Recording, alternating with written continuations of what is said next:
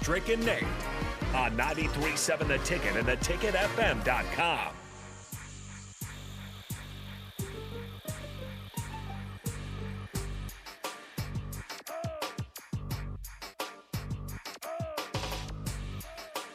Welcome back. You're listening to On the Block 93.7 The Ticket. My name's Nate Brennan. He's the Husker Hall of Famer, 9-year NBA vet Eric Strickland, 402-464-5685. Starter Heyman text line, Honda Bling hotline. As always, we want to hear from you guys. You can also check us out on the Starter Heyman Jewelers video stream. See what's going on here in studio.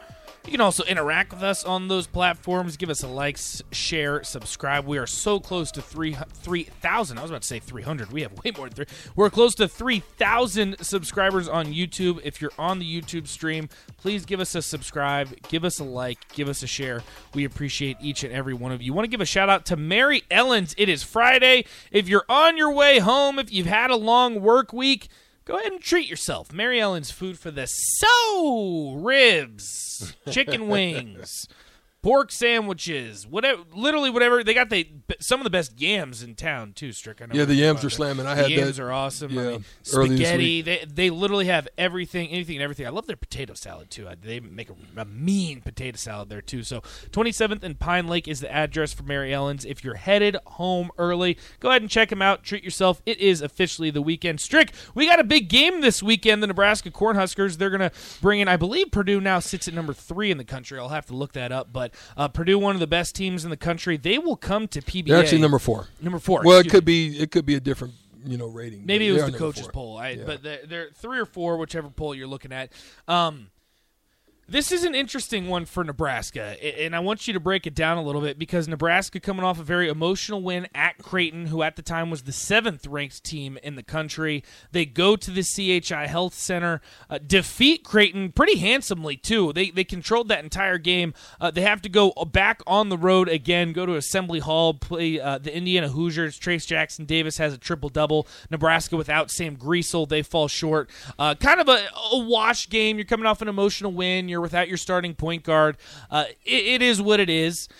And now you have no time to rest because you are bringing in the number 4 team in the country in the Purdue Boilermakers, one of the early favorites to win the national championship if you look at Vegas's odds too. A big physical Purdue team. So, Strick, just break it down for me. What's going on with the Sam Griesel situation? Have you heard anything going on with that? And what needs to happen for Nebraska to have success? Well, right now it's looking like he's going to be okay to possibly play. Might be a little bit weaker. It looks like he still is dealing with a little bit of an illness. Some after effects, but it doesn't seem as if it's something to like where we didn't know about the Derek Walker situation. Right. It's probably going to be still a game time decision. Right. If he doesn't come in feeling good, he'll probably sit out.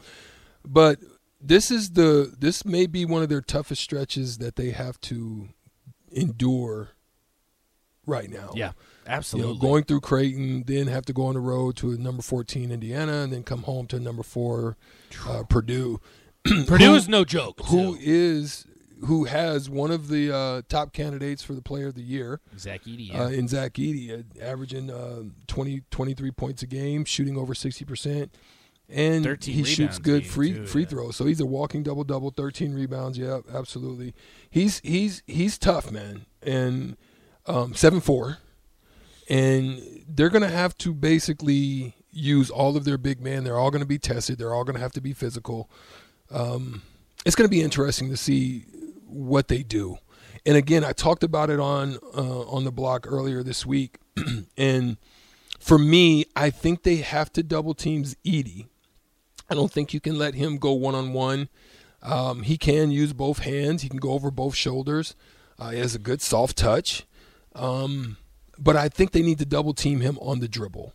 And I haven't been down. I haven't looked at it. I haven't checked their game plan strategy. I don't know exactly what they're going to do, but I'm going to be watching intently to see how they're going to manage those double teams against Edey. Are they going to put 2 guys on him as far as rebounding? He is the guy. He's the guy you're going to want to try to curtail and keep under wraps. And I think you want to run. This is a game where, I know we haven't talked about it much with the Huskers. I think this is a game that they want to put them in the open court a little bit more. Not allow them to get set and settled in a defense. I think you want to get him, push the ball up court, get into some drive and quick kicks, and not allow Edey to get set. So I think it's one of those type of games. And if you look at Purdue's last few games, just to kind of give you a recap of what's been happening for them lately, they blow out Gonzaga 84-66, then face off against Duke, blow them out 75-56. Their last 3 wins coming at Florida State against Minnesota and Hofstra. So this Purdue team is no joke. They average 80 points a game, only give up 62. Like Strick said, they're pretty efficient, 47% from the field. Outside of FSU, they're beating people by 20. Yeah, I mean, they're blowing out teams, and that game also was at Florida State, too, who Nebraska beat, by the way. But the only matchup they've had in the Big Ten so far is hosting a Minnesota team and winning by 19. They average 42 rebounds a game, so again, a big physical team. This is how I look at it, Strick, is if you're playing against this Purdue team, you're going to have Griesel on the floor. And I don't know what that's going to look like, unfortunately, for him. I don't know if that looks like 100%. I know that, he's dealing with an illness. He wasn't able to give it a go against Indiana, and it showed on the court. And against a team like Purdue, I just think that a guy like Sam Griesel has to be on the floor. At their guard positions, they do have some size. Right. They have a good balance of experience, and they have a good balance of youth. At their guard position, I mean, they go across the guard position 6'5", 6'7", 6'2", 6'4". So they've got guys that are capable of handling the size of Griesel, and it may not necessarily be an ultra mismatch, but it's one that they still want to be able to use and to have him to settle it down. You saw there was a little bit of disarray with the offense and the way that they were running stuff, their ability to get into stuff, to get there quickly, to know where they want to go, and so having Griesel back will help in that process, hopefully. How do you game plan for a player like Zach Edey? Because you talk about the double teams, and I'm assuming that's what a lot of teams are going to do against Purdue. That's probably what Nebraska's going to do, but then obviously you're going to leave open shooters. Purdue probably puts up a decent amount of threes off of those double teams there in the post. How do you guard a guy like that? Because for what it's worth, too, Nebraska, a little bit more size than last year, but I mean, Derek Walker's not that 7'4" guy. Does Blaze see a little bit more time? Absolutely. How? Because to be honest with you, you're not going to stop Zach Edey. Mm-hmm. Simply put, you're not going to stop him. But you have to at least contain him if you want to give yourself a chance. Yeah, absolutely. And listen, this is a deep team too. When I say deep, I mean that they go deep. They go. Zach Edey averaging 30 minutes. Lawyer Fletcher averaging 27. Brandon Smith 28. Brandon Newman, one of their guards, he's 17 minutes. Caleb First, 6'10" forward, he's almost 20 minutes. Trey Wren, 14. Mason Gillis, 20 minutes. Ethan Morton, 23 average. David Jenkins, 15, and then Brian Waddell is the lowest of them in 10. So they basically have 2 units. They basically have 2 units. So they're going to be able to make sure that Zach Edey gets rest. You have to take advantage of it. When he's off the floor, you have to be able to pound them, beat them up, make sure you're securing rebounds, get into open floor, attack the rim. You want to do all those things, and then you want to get into mid-range game when Zach Edey's out there. I don't think you want to test his mental and his mettle. He's averaging 2 blocks a game. Not a high number for somebody his size, but he's 7'4". Half of those you don't have to block. You just have to freaking be in the atmosphere of when the shots are being taken, and you can challenge that. So we'll see, man. It's going to be interesting. I'll be in the house. I'm going to be looking forward to seeing what they do. I'll be there too, and it'll be a fun game to watch. I think Nebraska fans are going to show up pretty well for this one because, again, that win against Creighton built a little bit of momentum into this team, into this fan base, so that'll be fun to watch. Nebraska ball fan brings up a good point. I was going to ask you this too, Strick. He asked, will we see Walker and Keita on the floor at the same time against Purdue? You probably will. Just because you want more size? You want more size, yeah. Yeah, you want more rebound prowess, and especially in this game, because they shoot, but they don't. They're not like crazy slashers.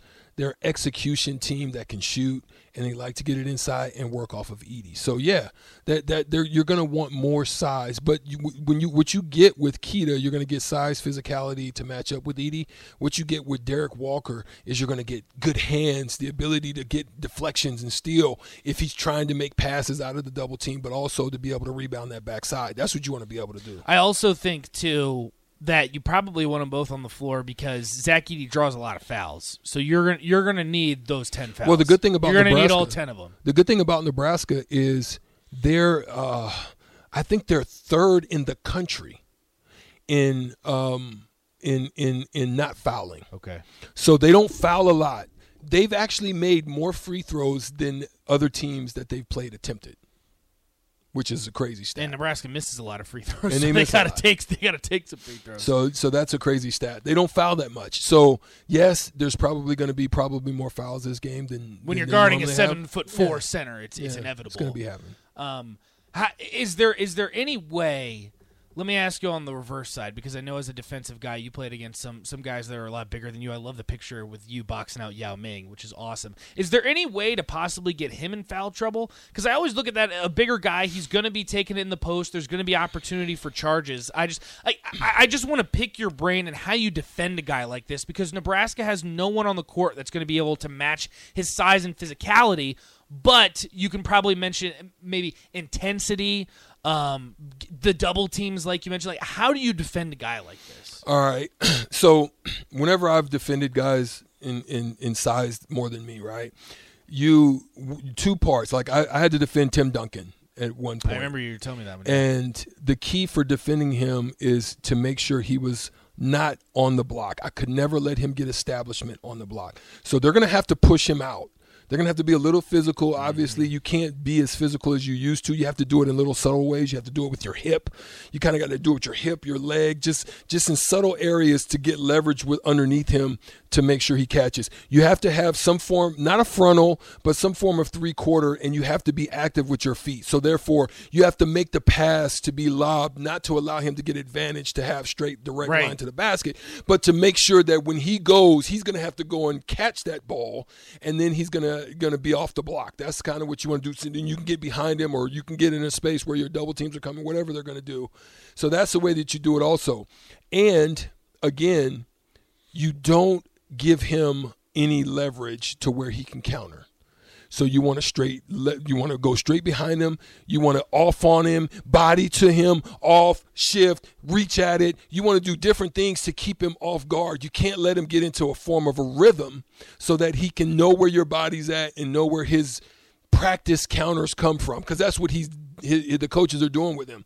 They're saying, okay, you're leveraged to this side, boom, you go to your jump to the left. You're leveraged on this side, okay, boom, your drop step to your, you know what I mean? Right. So they're gonna know those counters. So you want to throw all of that out of the window, reach, dig, swipe, body, off, shift. You want to do all these different things. You don't give them the same look every time. Last question I got for you before we go to break. What does Nebraska have to do to not only be competitive but give themselves a chance to win in this one? Well, they're going to have to be efficient. Again, they haven't been turning the ball over quite often. They're going to have to shoot and make open shots. They're going to have to have a great draw and kick game, meaning not overdrive. Don't get into traffic. Don't get into trouble, but get deep enough to cause help to come. And you're going to have to make mid-range shots. You're going to have to make your threes, and you're going to have to make mid-range shots. That's the only way. And you have to I think you have to speed them up some, meaning you can't just let them just sit and just go into a pass-post game, because you're going to want to try to get steals. You want to try to get into open court. You want to try to push the tempo because you want Edey running. You don't want him to just be able to plod up and down the court, get into a spot. And that's what Purdue's going to try and do. That's what they're going to try to do. You want to get his legs moving. You want to take that away so that anything he does in the post an exerted effort that may leave some shots short. It just doesn't get comfortable. It'll be fun to watch, too. Again, Purdue comes into this one the 4th-ranked team in the country, still hasn't lost 9-0. Nebraska sitting at 6-4, so a winning record. Interestingly enough, the ESPN matchup predictor gives Nebraska a 33% chance of winning this one. So the odds aren't in Nebraska's favor, per se, but definitely better than you might think. Again, Zach Edey averaging 23 and 13, one of the best players in the country. This one will kick off or get tip-off at 1:15 tomorrow afternoon at PBA. If you can't head over to the stadium, it'll be on Big Ten Network. We got to take a quick break. We got one more segment. We're going to wrap it up. Put a nice bow on it before we head into the weekend. You're listening On the Block. 93.7 The Ticket. Stay with us.